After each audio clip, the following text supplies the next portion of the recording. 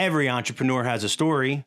Welcome to Happy Half Hour with an Entrepreneur, where each episode, your host, Brian Carney, will share a drink with a successful business owner and have them discuss their unique journey, gaining insight on what it takes to be an entrepreneur and the different ways to get there. Brian isn't just a beer nerd. He's also the co-founder of River's Edge Advisors, a financial planning firm headquartered in Delaware, specializing in working with business owners. It's time to pour yourself a drink and enjoy a happy half hour with an entrepreneur. Hey everyone, welcome to Happy Half Hour with an Entrepreneur. I'm your host, Brian Carney. My guest today is Nikki Dalrymple, the owner of Acquire, an interior design firm located in Boston. Nikki and Acquire have been featured in a number of magazines, including Boston Magazine, Travel and Leisure, and the New York Times. And she was also named as one of the 25 most stylish Bostonians by the Boston Globe. Nikki, thanks for joining us. Thank you. No longer true about being stylish. I now live in sweatpants. Thanks COVID. So yeah, exactly. Yeah, I just had to put suit pants on the other day. It was a pretty depressing adventure. So I hear you. But so today I'm going to be drinking a Neshaminy Creek County Line IPA from not too far from here. What are you going to be sampling today? I am drinking a lovely white wine, Sauvignon Blanc, because as any interior designer in the right mind will tell you, if you can't clean it up easily off furniture and rugs, it's not worth drinking. That's a great point. Who would have never thought of that? All about functionality, Brian. Yeah. I like it. Yeah. Well, first, let's just jump right in and tell us a little bit about your company and your business. Sure. So Acquire is a full service residential design firm. That means we are hired by clients to take projects from blueprint of the home all the way through the installation of the furnishings and the artwork, oftentimes, even down to the little knickknacks, right, that you put on your bookshelves. Oftentimes I think people associate interior designers as the people who pick out the paint colors or, go on the shopping trips with their clients. That's not what our firm does. We are really thinking about the interior architecture of the home, first and foremost. Yeah. And how aesthetically and functionally it needs to work for the client, right? Yeah.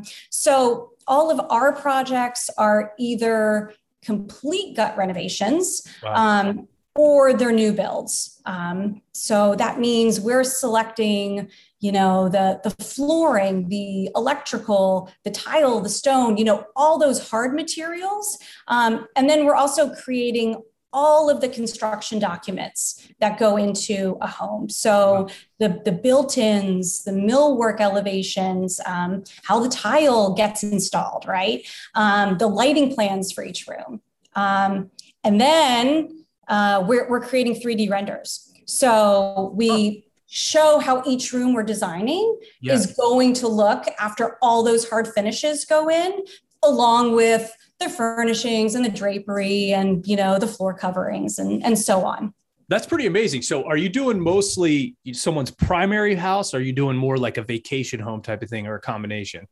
If you had asked me in 2019, I would say almost primarily people's primary residence. Okay. With COVID, people could no longer travel. And so all of that money was getting funneled into summer homes, second homes that people could go to, right.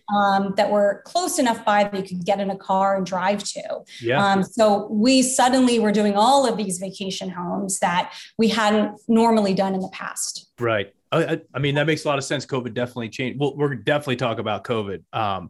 So I'm interested in, you started your career as a TV producer. I did. How do you go from that to designing the insides of empty houses? Yeah. I mean, so TV, and I can kind of go into what I did in TV, but it's got a beginning, a middle, and an end, right? Yeah. And I think actually that's very similar to how I look at interior design. Both careers really require you to juggle the left and the right side of your brain. Right. in TV, you've got to come up with an outline. You got to find the characters. You got to put together a budget just to have it greenlit, right, by a network.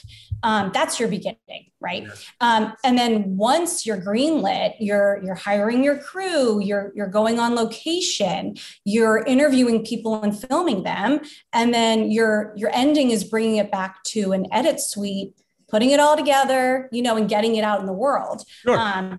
I totally oversimplified that, but that's the gist. Yeah, I appreciate that. Right. And in interior design, those phases are really similar, right? So a client hires you to renovate and design their home. So that's the beginning, right? I kind of call it like the dating phase. You're getting to know your client. What's their aesthetic? How does the home need to function? Yeah. And in the beginning, we are getting a sense of the budget too. And then you get to the middle, which is putting the team together. Is that a builder? Yep. Is that an architect? Is that just a bunch of subs, that you're kind of overseeing? Sure. And it's definitely the longest phase because we're creating the design and we're executing the design plan with that team. Right. And then at the end of the project, we're installing, the furniture, the floor coverings, the artwork, so you're really giving that client their HGTV turnkey moment, right? Right. Yeah, absolutely. Yeah. The big reveal, if you will. Yeah, totally.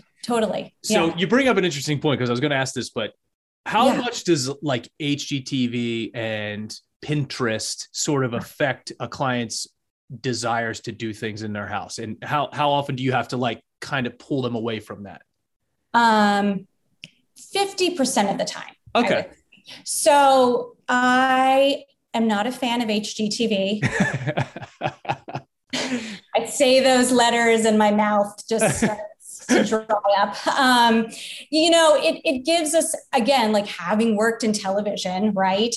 It gives this false sense of, we can throw your home together in a matter of days on, you make 20 grand a year. Great. Here's a $2 million home we've created. It's my favorite part about HGTV. It's my favorite part. There's some really great memes out there about that, which I laugh at every time I see them. But yeah, so it's not realistic. I think most people, when they hire an interior designer and they understand what all of the phases of what we do to get them the result at the end of the day, understand that this is going to be a long relationship we're having. Yes. This is not, I'm shopping at Home Goods for you, a spice pumpkin candle for your, right. Yeah, no, we don't do that. But yeah, so I think most of our clients get that. The Pinterest part, I actually don't mind that much. I think, Pinterest is really helpful for people who are not super articulate with how they are thinking about the aesthetic of their home. Mm-hmm. So, visually, we can go look at pictures together and they can say, this is what I like and this is what I don't like about this particular room. Yeah. Which I think is really, really helpful. For sure. Yeah. And then we can kind of, cultivate this plan together about, okay, I hear you that you love all white spaces, but maybe you've got 4 kids and a St. Bernard. How do we make that work? Right. Yeah. Right. So, so I don't mind Pinterest at all. I like it. Yeah. Do you prefer to work with someone like me who I have zero vision for that whatsoever? You could explain it to me and I have no idea. Or do you prefer someone that sort of knows what they want to do when they walk into their space? Do you have a preference for who you prefer to work with? I actually don't.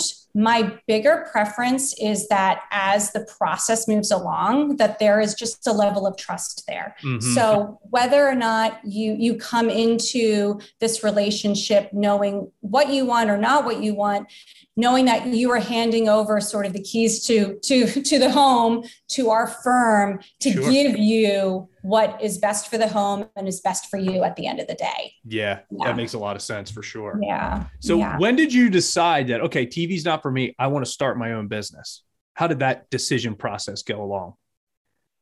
I did a lot of crazy TV shows when I was still in the TV world. Yeah. And was traveling a ton. Okay. And I just got to a certain point, I had been transferred up to Massachusetts for Discovery Channel. My husband had, at the same time, was coming up here for business school. And at that point, I had been doing all kinds of shows, like living in yurts. You don't want to live in a yurt when you're like 30.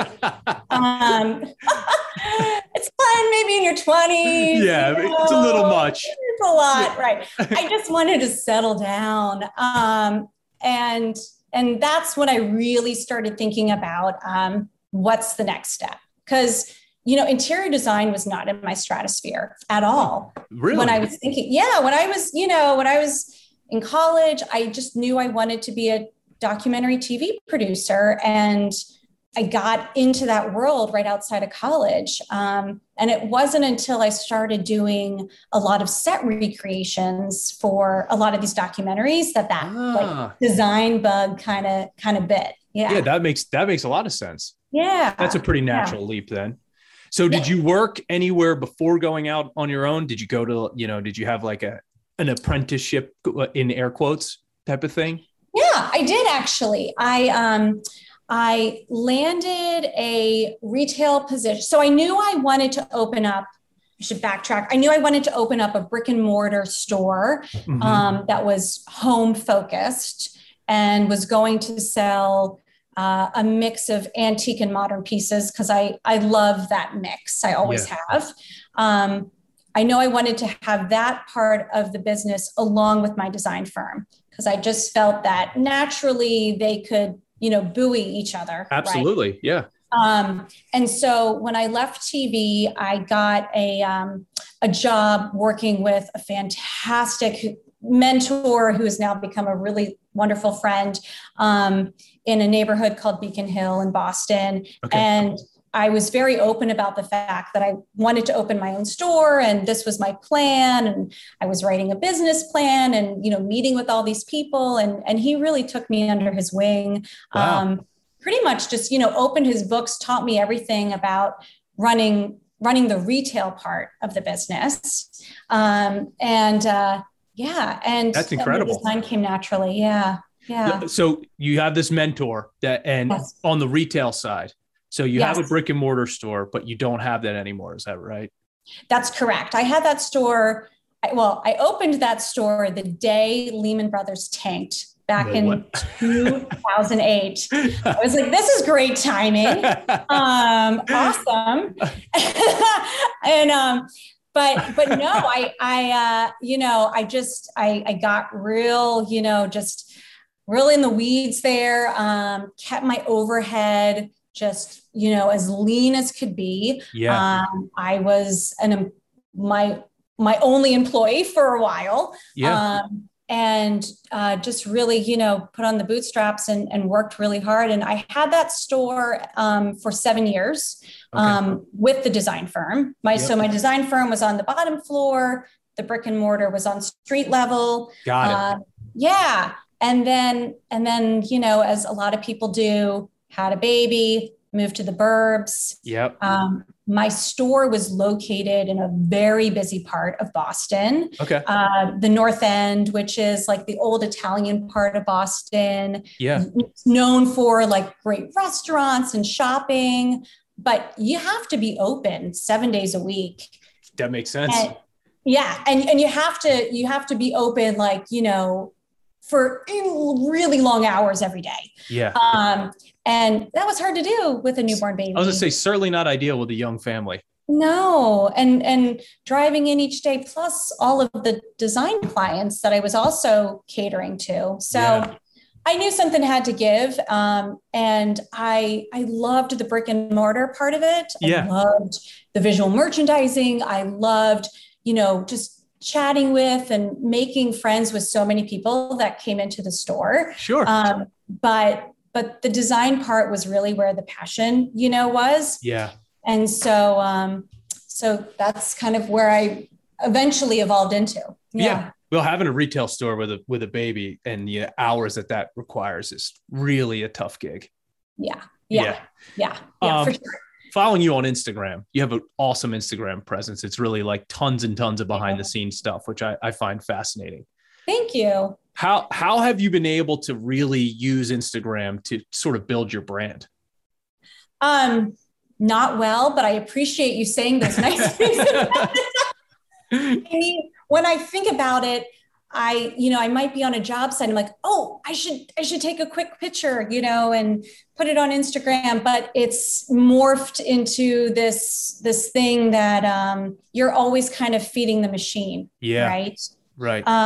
Which is hard to do, as it's almost like a second business in a way. For sure. Yeah. Yeah. So when I'm present and in the moment, I'll try to remember to just like snap a quick picture, what's going on? What do I think people will be interested to kind of see? Not just like the pretty pictures. I mean, that's really what a lot of interior design firms show, right? Yeah. The end result, the pretty picture. I think it's also helpful though, just to see like it's a process to get there. Yeah, for sure. Yeah. And so I think people can relate more to like, oh my God, yeah, I've been living in sawdust for 3 months on. So the other thing about your Instagram, which I think is a different thing nowadays. Yeah. You're almost never in it.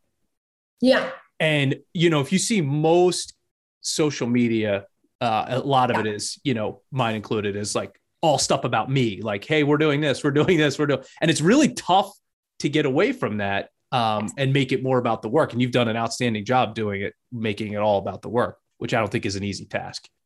Thank you. I can also say that I hate putting myself out there in that way. Yeah. I would much prefer the business speak to the business than like be the spokesperson for the business. Yeah. I wish I was better about that. I wish I could get in front of a camera and just speak really naturally about what's going on. And, but I think that I try to have the writing and the pictures speak more for themselves than me speaking for them. No, for sure. Yeah. And I think I agree with you. I think it's a really difficult thing to make sort of that personal social media life and business social media life intersect. I struggle with that myself sometimes. So I hear you for sure.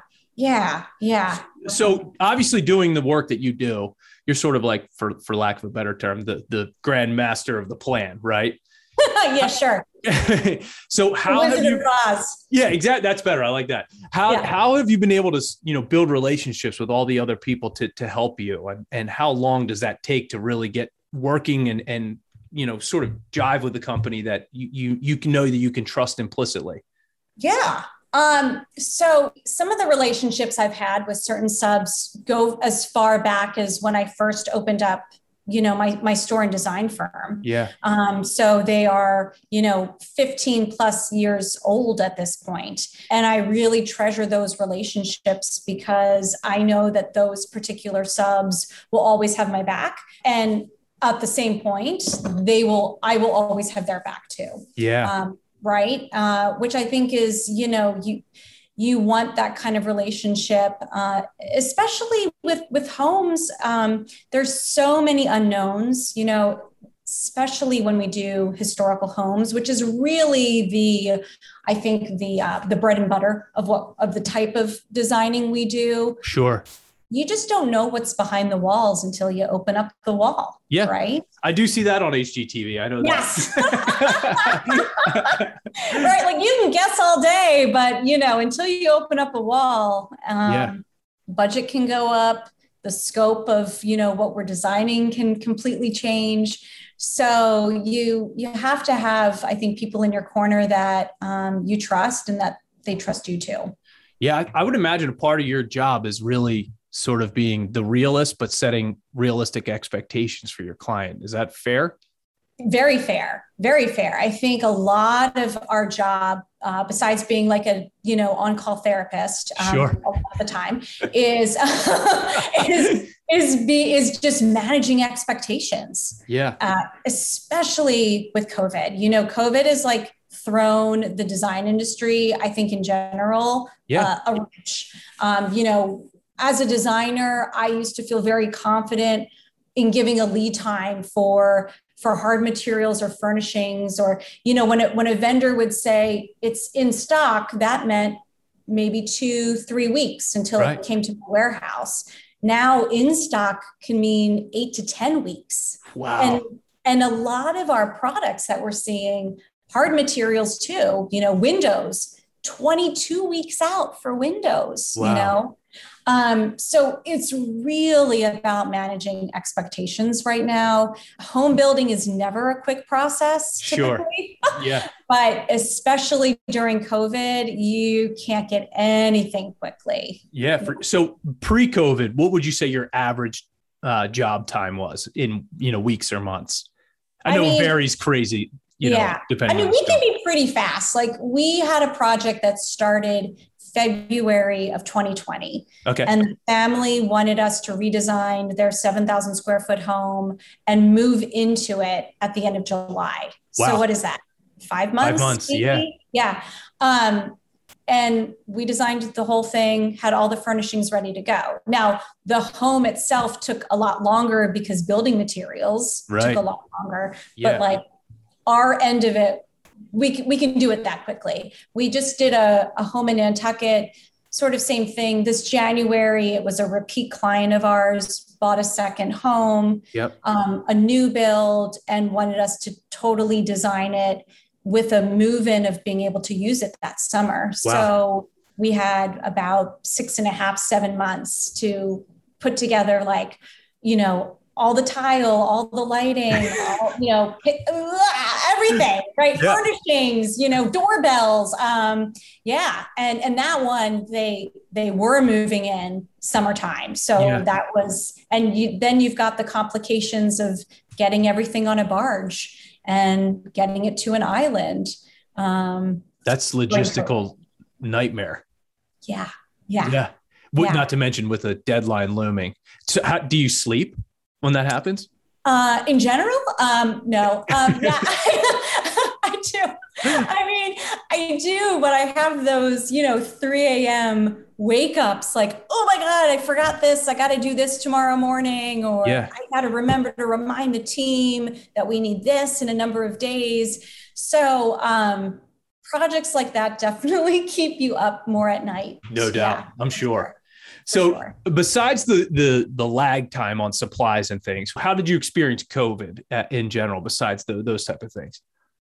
It was definitely our busiest that we've ever seen our design firm be. Yeah. People really came out of the woodwork. And I think that had to just do with the fact that everybody's home. They're sitting around looking at that same wall that they've looked at for 10 weeks. And they're like, I got to change things around here. And the type of designing that we do is mostly like a full gut renovation. We don't do one room at a time. We like to really own the full home. And so when people say that to us, we're like, okay, that's great. But where are you living through this? Are you moving somewhere else? What are you doing during COVID? And lots of people came up with, logistical plans to make that work. Wow. But we were the busiest we have ever been. And I think I can say that just for the design industry in general. Sure. It's the busiest of times that we've seen since I can remember. I find the whole COVID situation fascinating because it's sort of like if your industry was lucky enough not to get absolutely crushed and put out of business, like the restaurant industry or the hospitality industry, you had an insane year for the most part because of all the things that you just mentioned. And that seems to be across a number of different industries. Yeah. Such a dichotomy, right? Yeah, it really is.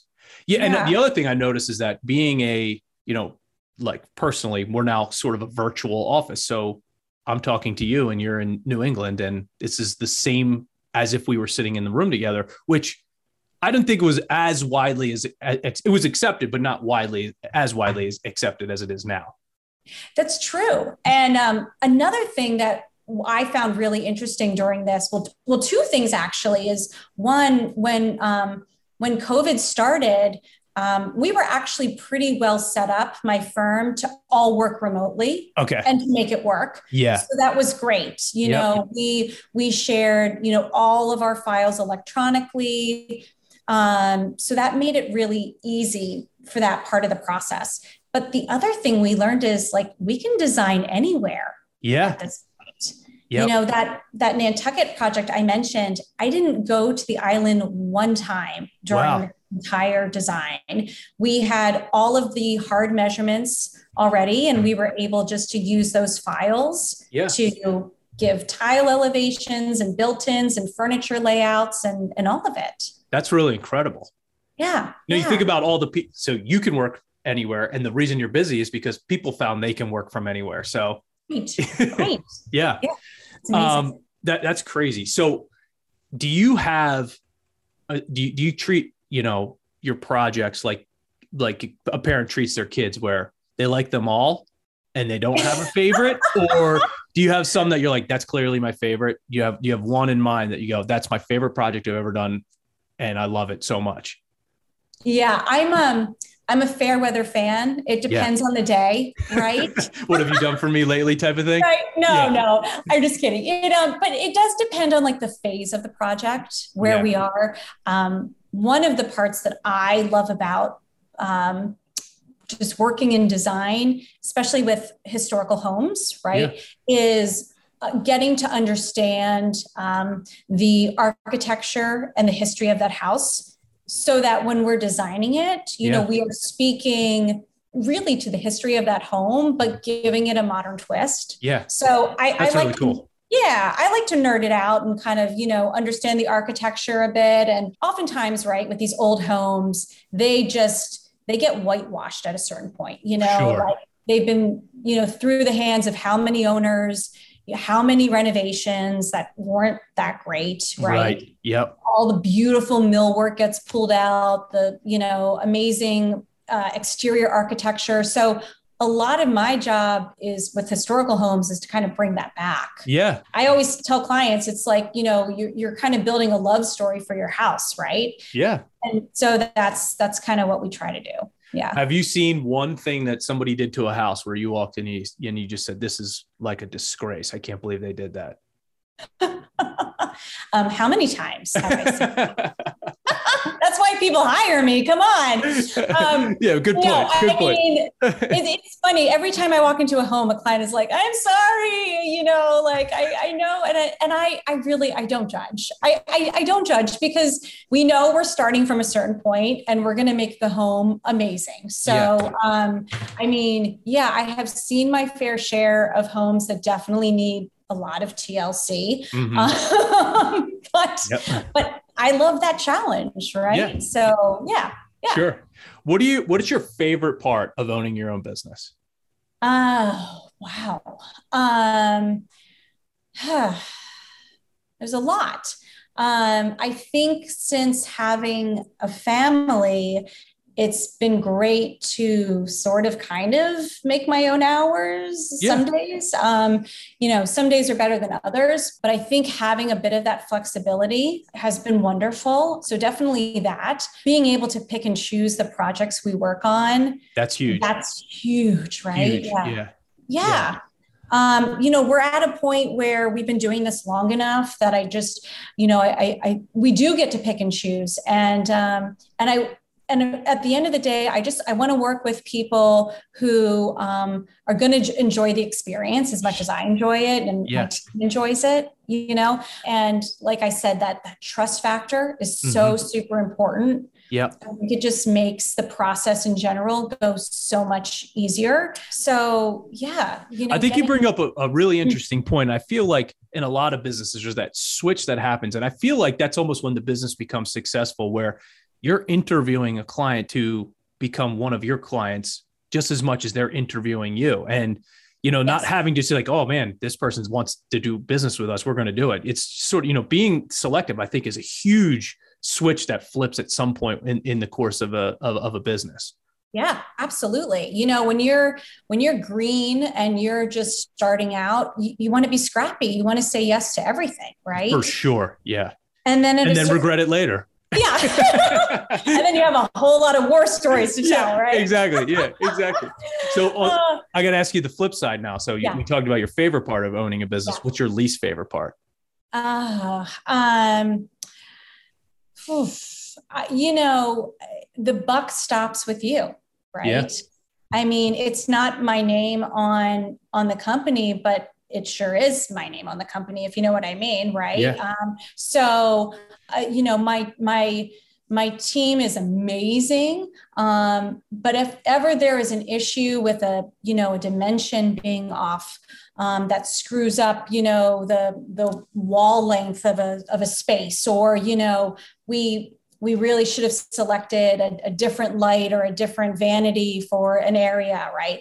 That stops with me, you know, not with my employees, nor would I want it to stop with them. You know, sure. It's me who's running the ship. So yeah. For sure. Yeah. If you had to give someone that's thinking about starting a business and unsure some advice, especially a female business owner, what advice would you give to them? I would tell them, first, write yourself a business plan. Mm-hmm. I did that, and oh my gosh, that was huge. Because it went through so many iterations until I felt like, okay, I've really hit the nail on the head for what I want this business to be. Right. Yeah. So that was huge. And then I really utilized in Massachusetts, where I am, there's a lot of really fantastic, opportunities for women entrepreneurs starting out, free classes, conversations that you can have with lawyers, you know, about setting up a corporation or an LLC, all these things. You know, I did not go to business school. Sure. I'm a kid of hard knocks when it comes to design. So it was just a lot of feet to the fire trying to figure out, you know, God, what's a P&L statement? Right. Yeah. How do you do QuickBooks? Yeah. Yeah. Right. And a lot of just, you know, okay, I'm just going to jump in feet first and figure this out, which, as much as you can try to, especially if you're going into creative industry, learn the business aspect of it. Yep. Because I just think design in general, you are operating both left and right side of the brain. For sure. Know? Yeah.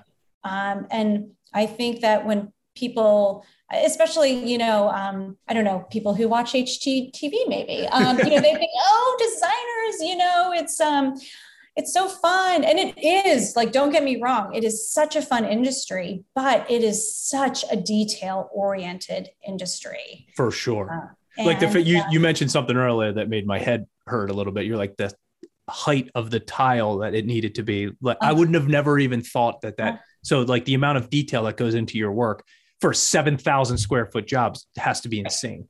Yeah. A lot of math, which I was not good at math.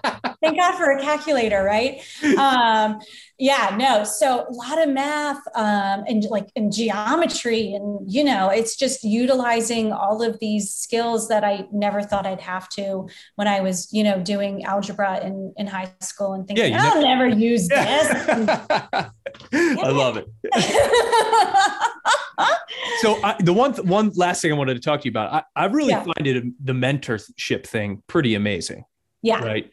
Yeah. How valuable do you think that whole process was in the overall success of your entire career? Oh, it was immense. It was really huge.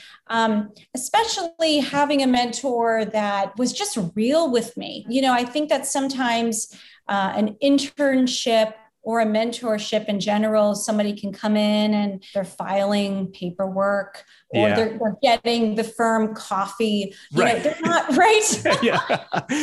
they're not learning the real inside details of what it means to work there. The underbelly of the underbelly. Yeah. Exactly. And so having somebody that, you know, that trusts you to obviously take what they are saying and guard it, you know, with, you know, this is some of their business practices, and this is, you know, how they work inside and out. Like, I just think that's so, that was so helpful to me. In general. For sure. Yeah. I could not agree more. And it's a really difficult thing to find.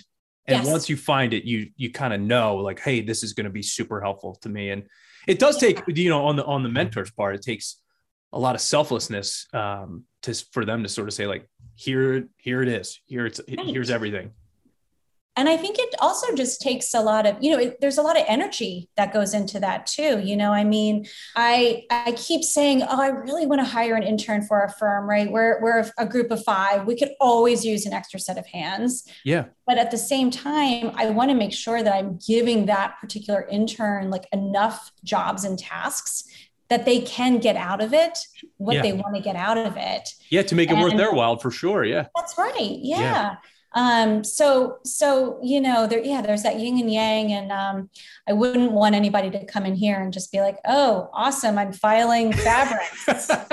Day 56. Yeah. Filing fabrics. Yeah. Yeah. No, that would suck. So that's great. I love it. Yeah. Well, this is awesome. I really enjoyed having you on. It was great to talk to you. Yeah. No, it's great to talk to you too, Brian. I really appreciate it. So if you want to learn more about Nikki and her company, go to acquireboutique.com, and to follow her on Instagram, which I highly recommend, go to @acquireboston on Instagram. And if you want to connect with me on the Untapped app, my username is brcarney7. To learn more about how my firm helps business owners with their financial planning, visit riversedgeadvisors.com. And to hear past episodes of the podcast, go to happy-half-hour.com. Now, we have to rate this beer. This is the task at hand, right?